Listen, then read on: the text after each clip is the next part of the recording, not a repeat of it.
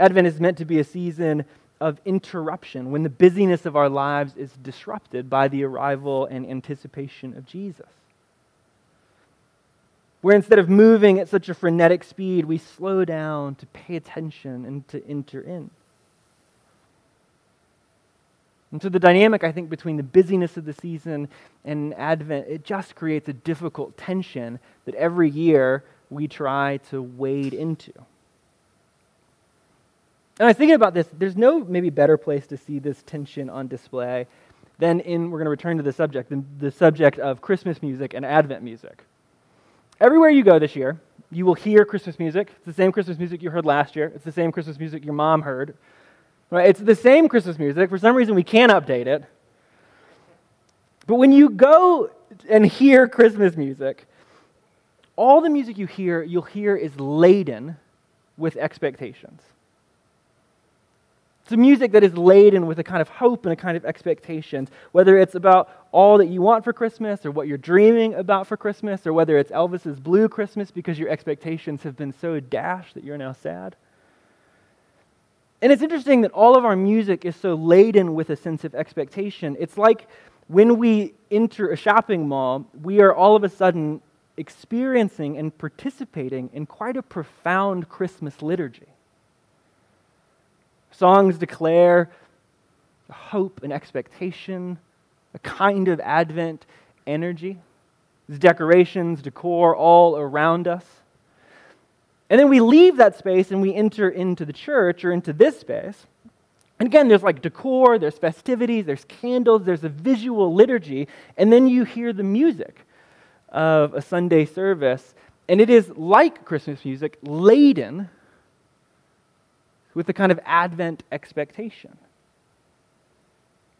But it is a significantly different kind of expectation. We started today with Joy to the World, and the opening lyric of Joy to the World is, Joy to the world, the Lord is come, let the earth receive her King.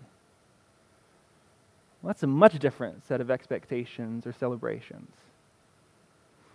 In a few moments we'll sing, O come, Emmanuel, which is a different hope and expectation. I think what makes Advent and Christmas tricky is that there are two different invitations on offer to us as we enter into the season, marked by different kinds of songs, different kinds of celebrations, different kinds of expectations. And so this year, what we want to do as a community is press into those different expectations, hopes, and anticipations.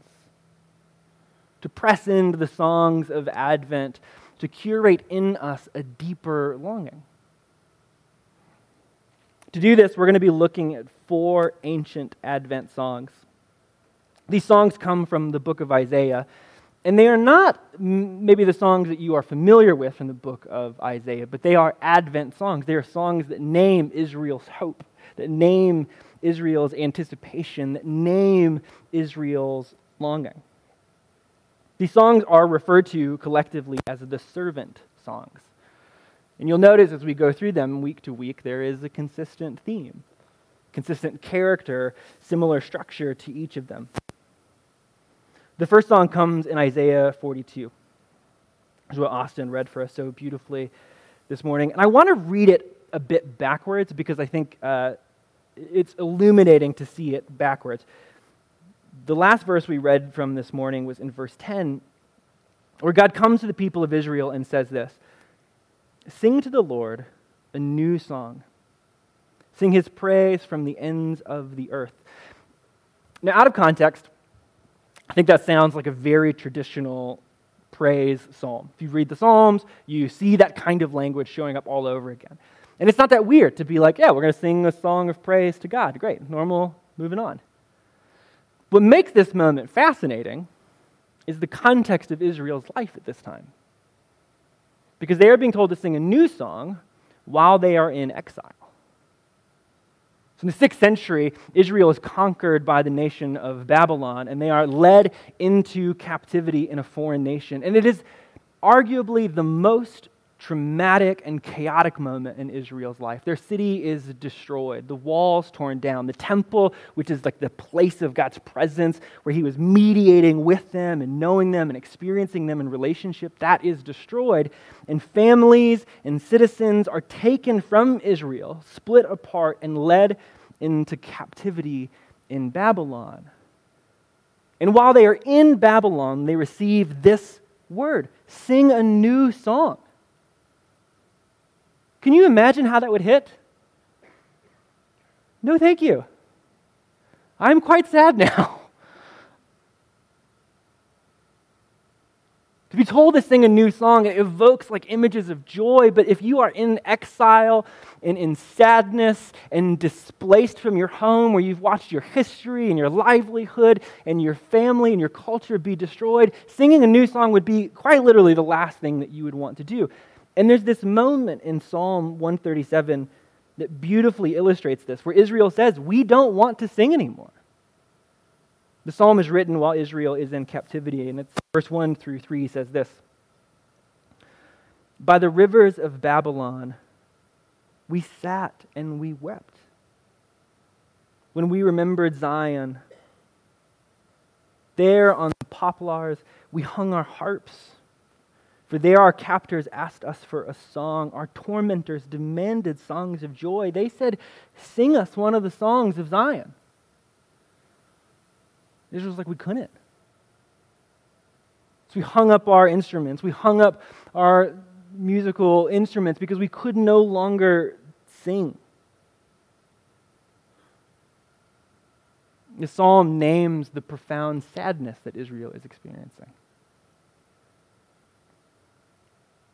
And it begins to address some of the questions that Israel would be having in this moment, because all of a sudden their livelihood has been upturned, their whole story has been upturned by the Babylonian captivity, and now they find themselves in a strange land, and with that strange moment comes new profound questions.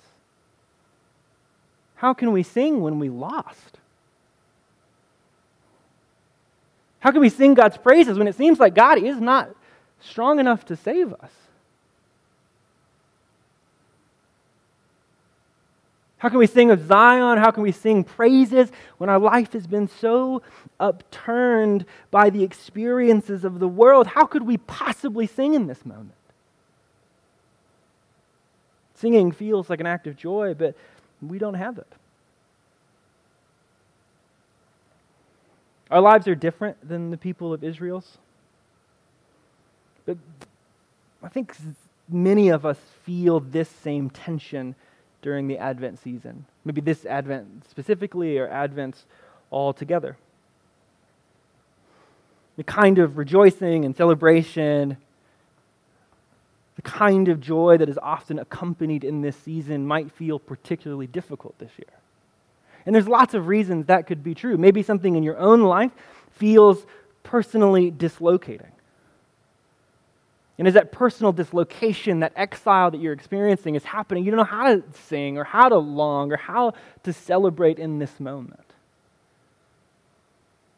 Maybe Advent always feels difficult. If you've lost a parent or a loved one like my wife and I have, holidays always feel dislocating. The celebration is always marked by a tangible grief, and holding the tension of those two things together feels difficult and hard and dislocating. Or maybe you look around you and you're like, I don't know how to sing a song because what I'm witnessing in the world does not feel like joy. This month we bear witness to 2 more mass shootings. That's not the topic of friendly Christmas conversations, but it is the reality that it's so often displayed back to us that can grip us in a way that's like, I don't know how to sing in the midst of that. I don't know how to celebrate the arrival of good news in the midst of that. How can I possibly celebrate? How can I possibly sing? How can God come to Israel and say, sing a new song?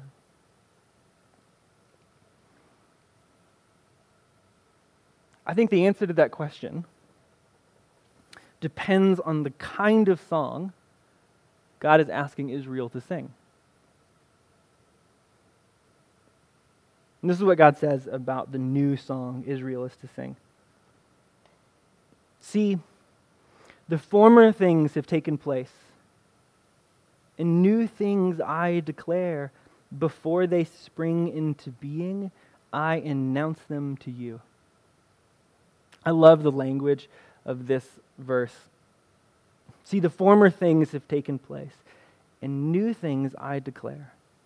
Before they spring into being. It reminds me of Shakespeare's, now is the winter of our discontent. Now you are in a winter. Now you are in a difficult moment. Now you are in a place that feels lonely, in a place that feels like exile, in a place that is cold, in a place that feels dark. And this song does not deny those things. This song does not hide that reality. This song does not push that reality away. This song does not cover that in some veneer of poppy, toxic positivity. It does not say you have to push it to the side. No. This song recognizes that right now is not spring. That we're in a moment that feels like winter, a moment where it feels cold. And yet it is also a song of hope and anticipation. A song that emerges from the winter, the waiting, and the longing. That's what an Advent song truly is. An Advent song in the ancient world of Israel, in our own lexicon today, is at its best a song that names the pain around us and cries out for hope.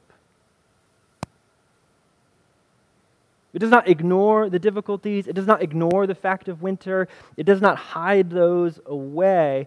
Instead, it cries out, "O come, Emmanuel." Why? To ransom captive Israel. The song is explicit in the need for deliverance. Monsieur, we need these Advent songs. I think, one, we need them because they name our own anticipation and our own longing. They're songs that give us voice in a season that can be difficult, a season that can be tricky, a season that can be rife with tension. But for others of us, these songs also force us to pay attention to the world around us. Advent songs are about longing. Advent songs are about anticipation and hope because people need hope. And this is not a thing that we, as maybe modern American Christians, are all that good at.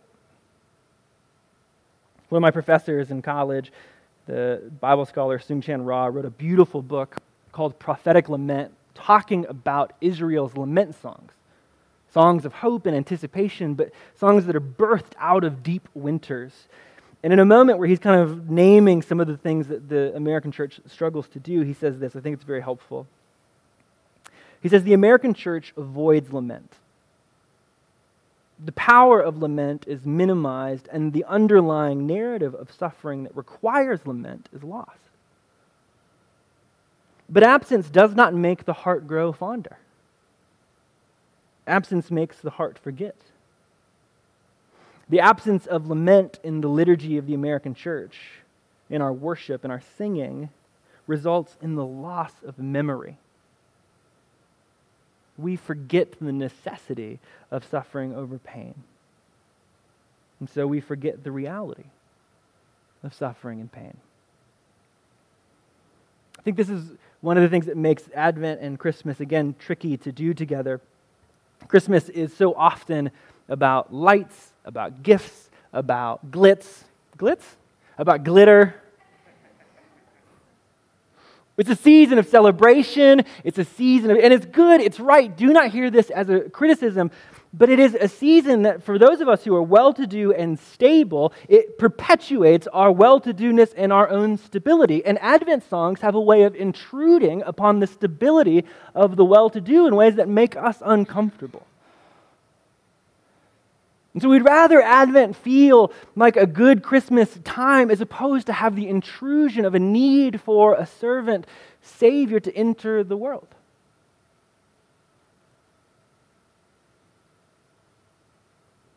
Christmas is about the perpetuation of stability and celebration. And there's many beautiful things about that. But Advent has a way of pulling back the layers of our world to show us that not all that glitters is gold. Some things need to be interrupted. Some things need an intervention. Some things do need a miracle. Some things do need incarnation. And Advent is longed for. And these songs, they call us into it so that we too, as the church, might long more. The point of saying these things is not so that your Christmas hopes would be dashed. That's not what I'm here for. It's bad for business. It's not to dash Christmas hopes. Instead, it is to expand them to the right and proper, transcendent and divine Jesus-y level.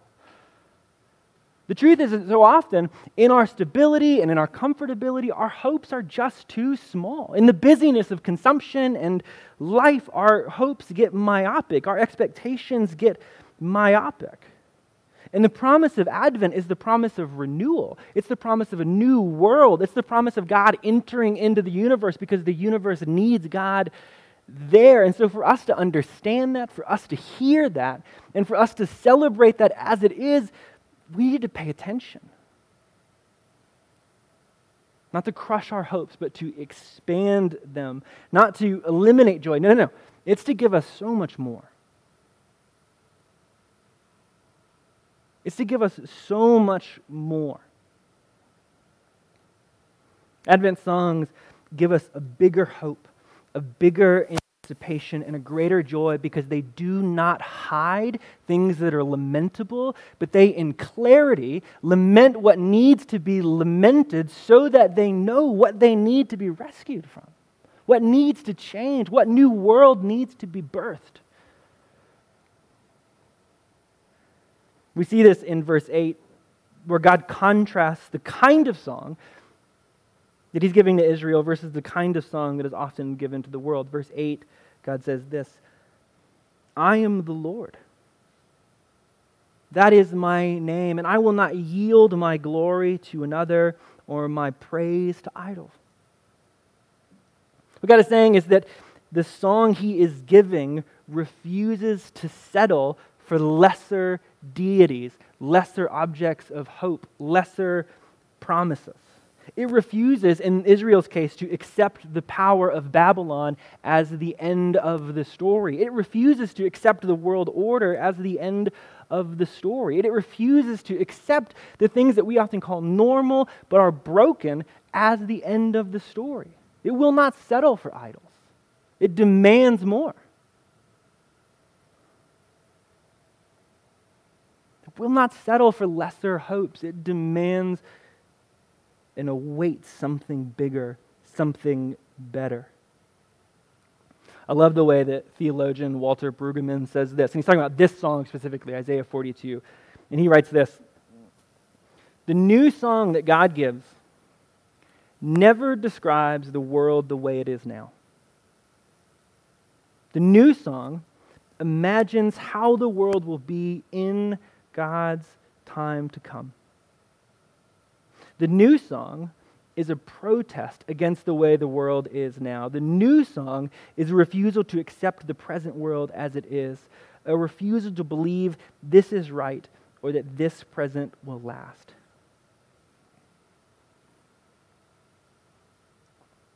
Advent songs are protest songs. They're demands for more. They are promises of more. They help us pay attention to the reality of the world around us, and then they call us into a bigger hope, a bigger promise of a new world. Look at the lyrics of this song. I'm going to jump back to the beginning of Isaiah 42. It is absolutely beautiful, and it is absolutely massive. Here is my servant, whom I uphold, my chosen one in whom I delight. I will put my spirit on him, and he will bring justice to the nations. That's big words. He will not shout out or cry out or raise his voice in the streets. A bruised reed he will not break, and a smoldering wick he will not stuff out. In faithfulness he will bring forth justice. In meekness and humility and kindness and graceness, somehow that will bring justice. That's a hope that doesn't make any sense in the present world order. He will not falter or be discouraged until he establishes justice on the earth. I, the Lord, have called you in righteousness. I will take hold of your hand, I will keep you, and I will make you to be a covenant for the people and a light for the Gentiles. We've talked about this a lot over the last couple of weeks, but I can't even imagine how wild this part of the song would have been to a bunch of Israelites who had just been conquered by a foreign nation and now are in a foreign nation having to sing a song about someone who will bring justice that will somehow include the Babylonians who conquered them. Wild. And he will open the eyes that are blind, to free captives from prison and to release from the dungeons those who sit in darkness. Can you imagine being told to sing this song while you are in captivity? What a wild thing to be asked to do. You've been conquered, you've been led into exile, and God says, I'm going to give you a new song to sing. And it is a song of such massive hopes that it imagines a world in which your tormentors are made family, in which a light to the nation is spread to all the earth and justice is wrought to the nations. I want you to sing that to the people who have conquered you and captivated you. That's a risky thing to do.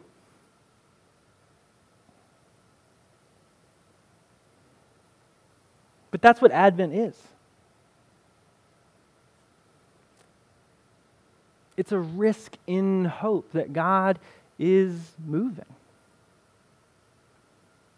It's a naming of our deep longings, of our deep anticipations that God would actually rescue the world, that God would actually intervene and intrude and disrupt this place in the way that only God can.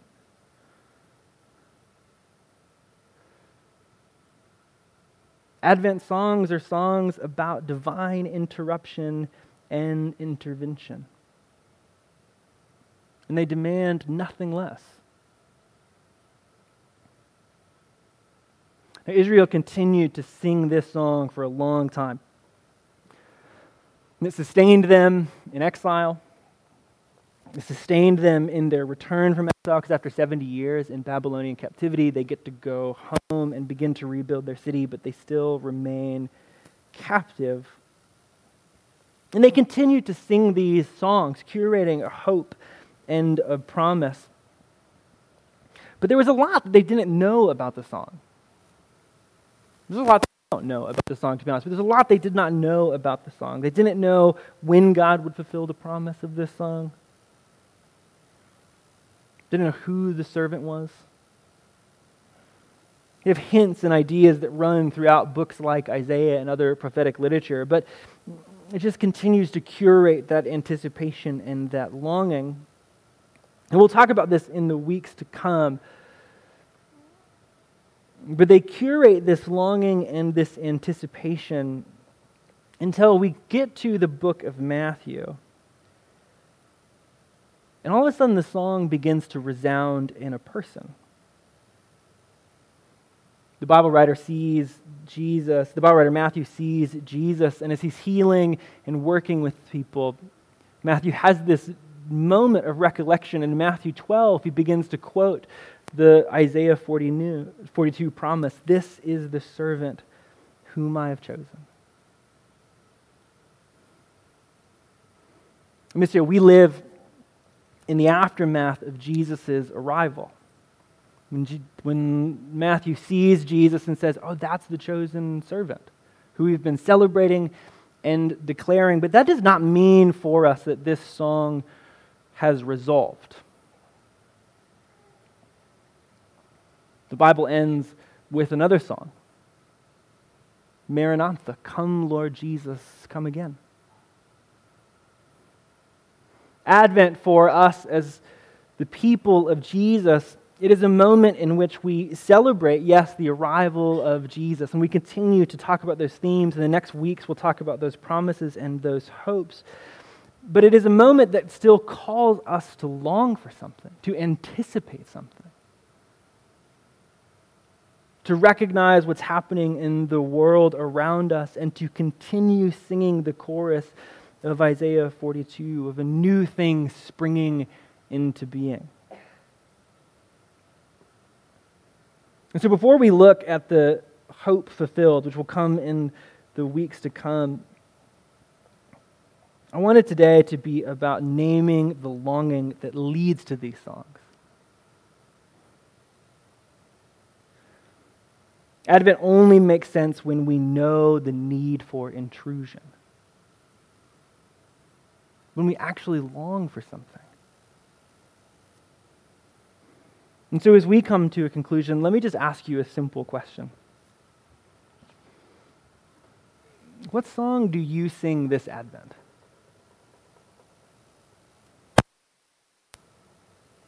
Maybe I should ask, what song do you need to sing this Advent? Is it a song that sees clearly the reality and the tension of our world? That fearlessly names the reality and the tension of your own life? Is it a song that acknowledges the truth and demands more than so often the promises and idols of our world deliver? Is it a song that expands anticipation and hope, that presses on our longings to make them bigger and bolder? Or is it a song that settles for less? Monsieur, we are invited to be a people of the Advent song who sing together a hope for the world. I love this quote from Brueggemann again. He says, "The church is always at its most daring and risking and dangerous and free when it sings a new song. Because then it sings that the power of the gospel will not let the world finally stay as it is." So we're invited to be a people of a new Advent song who declare the hope of the world, who sing of the servant who has entered the world to rescue it. So what song do you sing? Now in a moment, we will sing together, which is an opportunity to practice exactly what we've talked about, singing the Advent song. But there are other practices, especially during this season, that can help us name our longings and our anticipation. One of those practices that we do every single week is gather at this table. And we'll do that again to celebrate the new covenant, as Isaiah calls it. But another practice that marks Advent uniquely is the lighting of the candles. Every Sunday during the season of Advent, we light one candle. And the candles are representative of different parts of the story, of different promises. And the very first candle is the hope candle. Feels appropriate today. It's a candle that names a bigger hope. And when we light this candle, what we're saying is that hope is alive, that we refuse to settle for less. And so as we sing our song, in a moment, a volunteer will come and light this candle with a kid. And use that kind of as like a moment to respond. And then on this table, there are a handful of candles, little tea candles and also tall purple candles. And I invite you to light those also. And as you do, would you come with the question, what song do we sing this Advent? What hope do we declare? What longing are we naming? Would you name that hope and name that longing as you come to this table? Let's pray.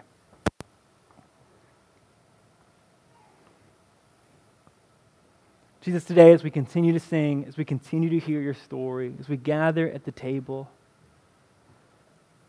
give us a bigger hope. Don't let us settle for small promises, small expectations, or even just the way busyness can distract us. Would you give us a big hope? Would we see the world in clarity and demand more because you've invited us to? And with that hope, seed us this Advent season. So as we continue to sing, and as we continue to celebrate, and as we continue to anticipate, would it curate in us a deeper longing, fully aware of the needs of our world and our own lives?